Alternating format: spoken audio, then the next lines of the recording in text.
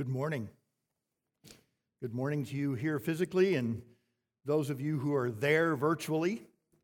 What a blessing it is to hear the scriptures read, to speak those scriptures ourselves, to pray together, to hear the music of worship, and now all of us to read and hear and sit under the authority of God's word.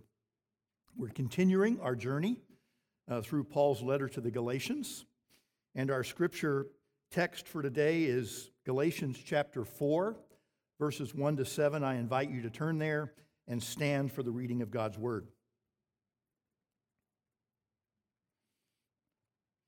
Paul writes, "I mean that the heir, as long as he is a child, is no different from a slave, though he is the owner of everything. But he is under guardians and managers until the date set by his father. In the same way, we also, when we were children, were enslaved to the elementary principles of the world. But when the fullness of time had come, God sent forth his Son, born of woman, born under the law, to redeem those who were under the law, so that we might receive adoption as sons. And because you are sons, God has sent the Spirit of his Son into our hearts, crying, 'Abba, Father.' So you are no longer a slave, but a son. And if a son, then an heir through God." This is God's word. Please be seated. Our son John's wife, Jeannie, is adopted, along with one of her brothers. And when they were babies, after their parents had tried unsuccessfully to have biological children, their parents, as it sometimes goes, were mysteriously able to have two biological children. So two adopted and two biological. And in such situations, it's not uncommon to hear some people make this comment: "Oh, you have two adopted children and two of your own." To which Jeannie's parents would quickly and somewhat sternly reply, "No, we have 4 children of our own." Because for Dwayne and Connie Schambach, our daughter-in-law Jeannie and her brother are not partly theirs or second best theirs. They are fully, completely, all in theirs. And they have loved them with the same depth of affection and care and delight as they have for their biological children. But adoption is not just our daughter-in-law's story. It's your story, and it's my story. Because it's one of the principal acts of God's grace in the gospel. And it is fundamental to our understanding of who we are and what God has done for us. First, I just want to briefly recap where we have come so far in the letter of Galatians. Remember, the main point so far is that we are saved by grace alone, through faith alone, in Jesus Christ alone. Early on, we heard Paul's personal story, how he received his understanding of the gospel directly from God, so that the gospel he preached and his preaching of it were completely trustworthy and were fully affirmed by the other apostles. We've heard his deep concern about the Galatian Christians falling back into legalism, that somehow their right standing before God would be based on their performance, either their performance of good deeds or their performance of following certain Jewish rules and practices. We heard Paul confront Peter, got in his face about his hypocrisy, because Peter was believing the gospel, but he was not walking in step with the gospel. He had pulled back from fellowship with the uncircumcised Galatian Christians. And we heard Paul get very explicit about justification by faith alone and our union with Christ in his death and in his life. Remember that glorious verse, Galatians 2:20, "I have been crucified with Christ. It is no longer I who live, but Christ who lives in me. And the life I now live in the flesh, I live by faith in the Son of God, who loved me and gave himself for me." Then in Galatians 3, we heard Paul cover 2,000 years of Old Testament history, from Abraham all the way to the birth of Jesus and the ministry of Jesus, All of that history, including the law of Moses, finding its ultimate purpose and fulfillment in Jesus Christ, so that the blessing of Abraham and the gift of the Holy Spirit might come also to the Gentiles. And last week, we heard Paul explain the purpose of the law, a temporary guardian and trainer until Christ came. And today, we'll hear a bit more about that, about how the law as a guardian gives way to Jesus. Throughout the first 3 chapters of Galatians, Paul's primary purpose has been to unfold that great doctrine of justification by faith alone, in Jesus Christ alone. The doctrine on which Martin Luther said the church stands or falls, and which John Calvin called the hinge on which everything turns. And it's especially timely to remember that this week as we've celebrated Reformation Day. And of course, we cannot overemphasize the importance of the doctrine of justification. But justification is not the end of the gospel. In fact, it may not be even the greatest blessing of the gospel. Listen to J.I. Packer in his classic book, Knowing God. Adoption is the highest privilege that the gospel offers, higher even than justification. Packer says this may raise some eyebrows, for justification is the gift of God on which, since Luther, evangelicals have laid the greatest stress. And we are accustomed to say, almost without thinking, that free justification is God's supreme blessing to us sinners. Justification is indeed the primary and fundamental blessing of the gospel. That is not in question. Justification meets our primary need. By nature, we stand under God's judgment and we are condemned in our sin. More than anything else in the world, we need the forgiveness of our sins and a restored relationship with God, which is what the gospel offers. But, Packer continues, this is not to say that justification is the highest blessing of the gospel. Adoption is higher because of the rich relationship with God that it offers. Now, the point, of course, is not to argue about which of God's gracious acts is better or more important. But the point is to see, with Paul in our passage today, that adoption is glorious and perhaps not as fully appreciated as justification, especially perhaps in our Reformed communities. In justification, we are declared right by God the judge. In adoption, we are loved by God as our Father. In justification, the picture is legal. We stand before a judge who makes a pronouncement that we are now in the position of forgiven sinners. But in adoption, the judge not only declares us not guilty, but he gets down off the bench. He comes down to us. He puts his arms around us and he says, "You are coming home with me." In adoption, we experience all the privileges of being beloved sons and daughters of a loving Heavenly Father. Again from Packer, to be right with God the judge is a great thing, but to be loved and cared for by God the Father is greater. And so Packer concludes, the richest answer I know to the question, what is a Christian, is that a Christian is one who has God as his or her Father.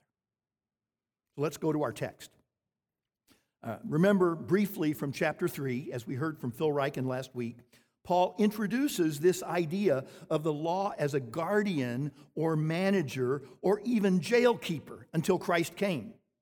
And in the first 3 verses of chapter 4, Paul will unpack this further. He begins with those 2 little words, I mean. In other words, further explanation is coming.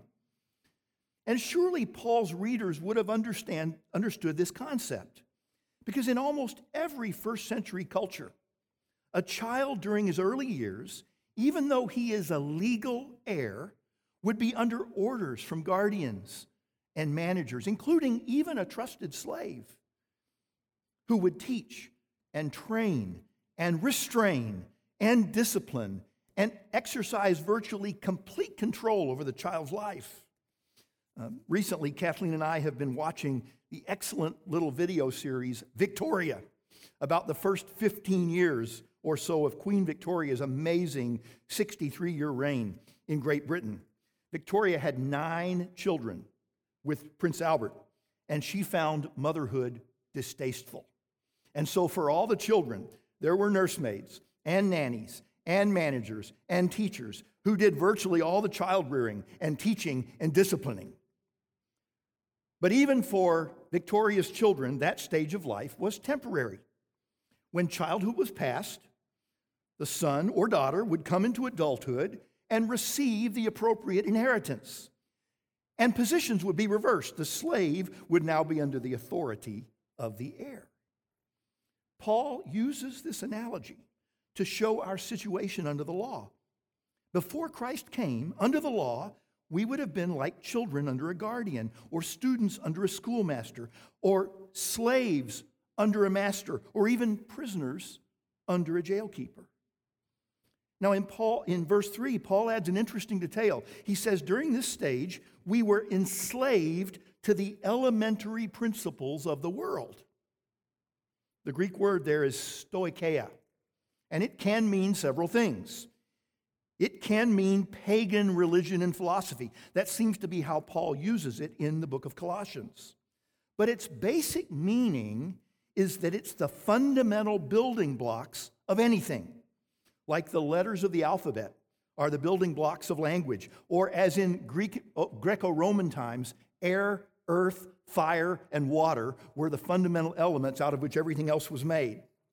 So, being under the law was like when we were children, as verse 3 says, like in kindergarten or elementary school, where you learn the alphabet and you memorize the multiplication tables, and you have to get it right, or you go back and do it until you do.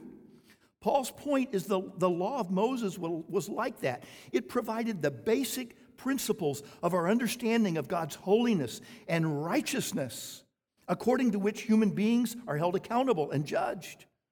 And that's a good thing. That is a good, God-ordained purpose of the law, as we saw last week, to show us our sin, to show us that with respect to God's law, we can never get it right, and therefore to drive us to a Savior. But the child graduates from kindergarten, or should. And at a certain age and stage, the child officially passes from childhood to adulthood, acquiring a grown-up understanding, receiving the full rights of sonship, including the inheritance of all that the Father possesses. Analogously, for sinners under the law, at a certain point, by God's redeeming grace, the sinner's status would change, passing from the guardianship of the law and the requirement to get it right to becoming fully entitled sons with all the rights and privileges as heirs of God's promises.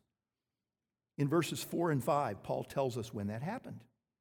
It was when the fullness of time had come, when God sent forth his Son, born of woman, born under the law, to redeem those under the law.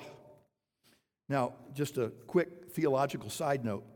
If someone asks you who Jesus is and what he did, you would be doing okay if you just quote Galatians 4, 4, and 5. That is glorious Christology in a 2-verse nutshell. First, it was the fullness of time, what we might call the kairos moment of all history. Verse 2 calls it the date set by his Father. It was the fullness of time biblically and theologically. All the Bible's story, from creation to Abraham, to Moses, to David, to Jesus Christ, over 300 prophecies given and fulfilled. And now here, in this moment of the coming of Christ, is the crux of God's redemptive plan on the date set by the Father before the creation of the world. But we could also say that it was the fullness of time culturally and politically. The Pax Romana, the universality of the Greek language, would enable the spread of the gospel across vast regions of the world. So this was the right time. But it was also the right person. Such a transition from slaves to sons, and from children to heirs, required someone with the right qualifications.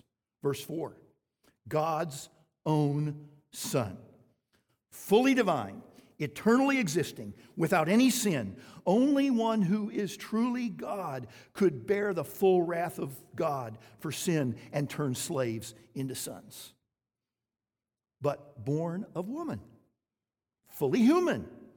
Only a true flesh and blood human being could be a true substitute for sinful human beings. But also born under the law. Like all of us, he was obligated to fulfill all the demands of the law. But unlike all of us, he did it perfectly, the only truly righteous one. And thus, he was the right person, uniquely qualified. But for what?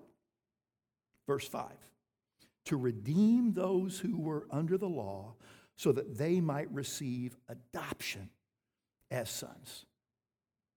That word redeem, as you know, means to release a slave from his owner by paying the full price for the slave. So Jesus, God's own Son, born of woman, born under the law, paid the full price. Death. The wages of sin is death. That was the full price. In order to release and set us free from our bondage and condemnation under the law. On the cross, once for all, Jesus paid it all. But I hope you heard the dual blessing, justification and adoption. Yes, God sent Jesus to redeem those under the law so that they would be no longer like children under guardians or slaves under jailkeepers. But he did it, if you saw the language, so that, for the purpose that we might be adopted as God's sons and daughters. Redemption for the purpose of adoption. What Packer boldly calls the even greater blessing. Our adoption was certainly not because we were particularly attractive to God. In fact, if we really understand the ugliness of sin, we must realize that we would be the least desirable for adoption, evil, nasty, stubborn haters of God and all things good.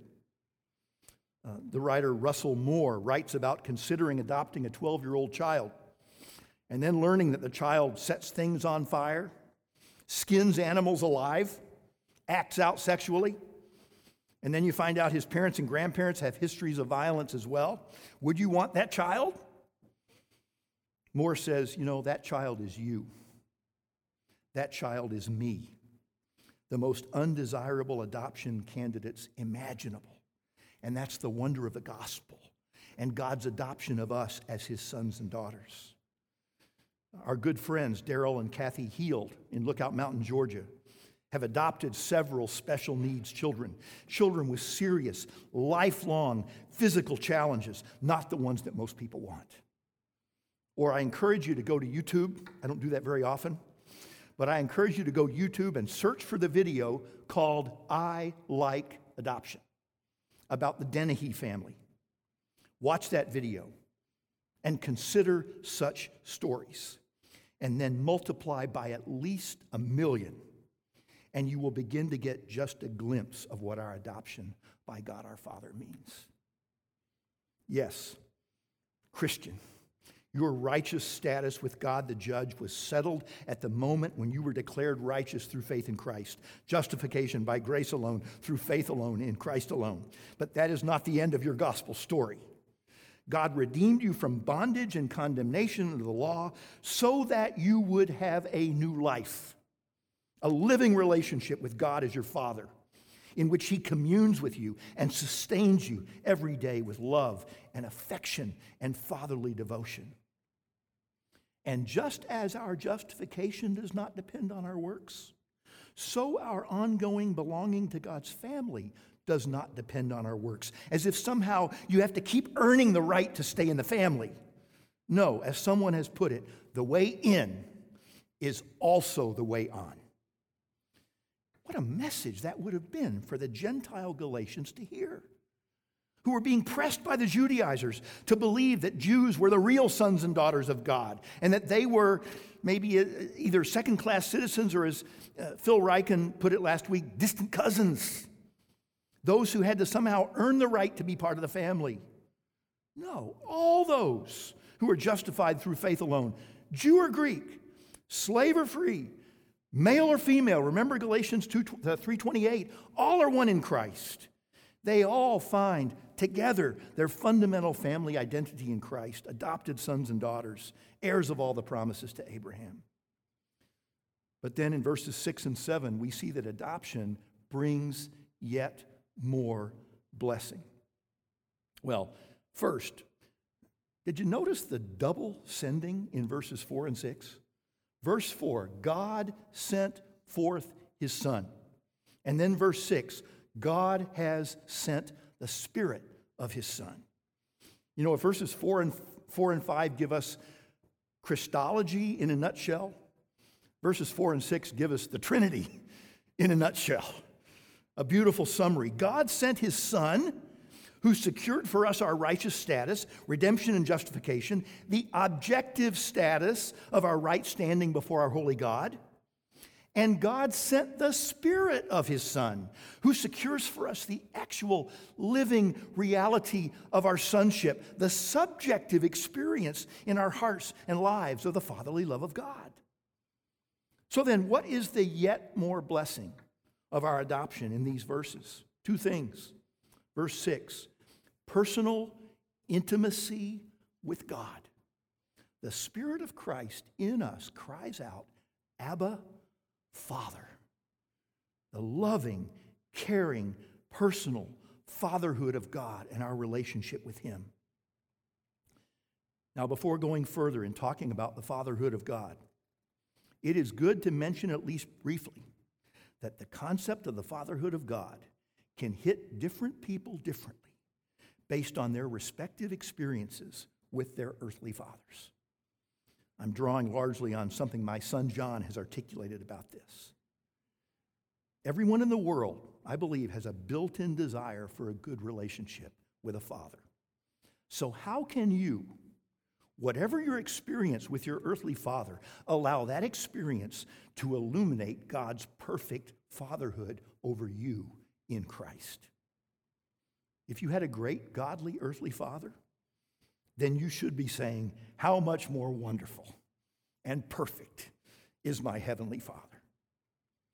But if you had a father who let you down in significant ways, who wounded you in significant ways, by God's grace, may you be able to say, even the failings of my earthly father point to my heavenly Father, who will never fail me. He will fulfill everything that my earthly father did not. And to all of you who are or will be fathers, take note, while we may fail, actually certainly will fail our children in significant ways, we are nevertheless the first glimpse, maybe the first hint they will get of what a father is like. Some of the earliest indicators our children get about the fatherhood of God come from us. What a challenge and what an opportunity to love and teach and lead our children in ways that help them to embrace and trust and enjoy God as their heavenly Father. Now, that word, Abba, is often misunderstood. It is sometimes over-sentimentalized as a kind of baby talk. Like in English, we say, Dada. That's not how the Scriptures use this address for God. It expresses a deeply personal and mature relationship of deep, profound passion and affection and personal connection and confident dependence. It is Jesus in the garden crying out to his Father, Mark 14:36.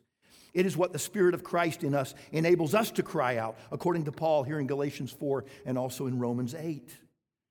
And you know, it is such a distinctive name for God from Jesus and Paul that it has passed directly into almost every language. In French, it's Abba. In Swahili, it's Abba. In Spanish, it's Abba. In Mandarin, it's Abba. In Indonesian, it's Abba, although I should add that among the majority Muslims in Indonesia, according to Islam, such an intimate personal relationship with God, or the claim of such, is actually considered blasphemy. But for Christians, what a gift. It is a child's cry, yes, when she is afraid. But it is what we cry out when we hear the news we most feared, when we get the medical diagnosis we dreaded, when we experience the circumstances that we never imagined could happen. You fall on your knees and you cry, Abba, Father. But it must also be our passionate cry of thanksgiving and joy when we realize and experience the daily, intimate presence and blessings of our heavenly Abba Father, who continues to shower his eternal love and care on us, his adopted sons and daughters. So, intimacy with God, what a blessing in our adoption. But second, verse 7, not only intimacy with our Abba Father God, but also a glorious inheritance. Because we are sons and daughters, we are therefore co-heirs with Jesus of all that God the Father promises and gives to God the Son. Now, of course, we are not equal in nature to Christ. He is God himself, and we are not. But Scripture is clear. Everything that belongs to Christ in his inheritance from the Father now belongs to us. Listen to John Calvin. With what confidence would anyone address God as Father? Who would break forth into such rashness as to claim for himself the honor of a son of God unless we had been adopted as children of grace in Christ? He, while he is the true Son, has of himself been given to us as a brother, that what he has of his own by nature, his inheritance of all the promises of God, may become ours by benefit of adoption, if we only embrace this great blessing with sure faith. How wonderful that Kathleen and I can see the grace of adoption in the life of our daughter-in-law, Jeannie. Jeannie knows firsthand, and we have been blessed to witness up close what it means and looks like and feels like to have parents who have set their love on her as their very own child. How much more should we realize the blessing of our adoption by our Father God? Ugly and undesirable as we were, God sent forth his Son, born of woman, born under the law, to redeem those who were under the law, so that we might receive adoption as sons and daughters. And God sent forth the Spirit of his Son in us to cry out, Abba, Father, personal intimacy with God our Father, and an eternal, unshakable inheritance. What a magnificent string of blessings is ours by the goodness and grace of the gospel. Well, I just want to close by asking a few questions for reflection. Do you understand? Do you truly grasp what a blessing it is to have God as your Father through your adoption as his son or daughter? Remember the words of John from 1 John 3:1. See what kind of love the Father has given to us that we should be called children of God. And so we are. And we heard so beautifully sung earlier how deep the Father's love for us, how vast beyond all measure. So as you look into your own heart, do you see indications that you truly know God as your heavenly Father, a personal, intimate relationship with God? Or are there hints and signs that you may be behaving more like a slave or even an enemy than a son or daughter? What attitudes, behaviors, sins, or spiritual habits prevent you from knowing and addressing God intimately as Abba, Father? And if that's the case, how can you more fully think, act, and trust as a truly adopted child of God? Finally, How should the doctrine of adoption affect how we view others in the church? You see, apart from Christ, we're all in the same boat. Unlovely, unwanted enemies of God. And yet, by grace through faith, we are all adopted sons and daughters, brothers and sisters in the family of God, fellow heirs with Jesus of all God's promises. What unity in the family of God we must experience in our shared adoption under the fatherhood of God. Thanks be to our gracious God, our Abba Father, through Jesus Christ, our Redeemer and brother. Let's pray.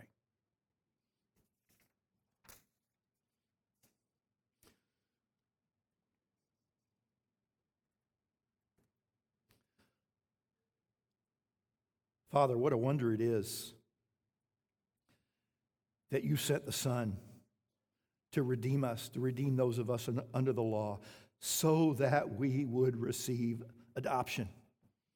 And that you sent the Spirit into our hearts to ensure, to seal the relationship with our loving Heavenly Father. What a gift it is. Lord, would you give us great gratitude for such a gift, for such an act of grace? Would you show us those areas of our life where, because of sin or stubbornness or even unbelief, we are not enjoying the wonder of that blessing? Lord, would you enable us by the Spirit in us to cry out in times of sorrow and suffering, and also in times of blessing and joy, Abba, Father, loving Heavenly Father. What a gift. We thank you in Jesus' name. Amen.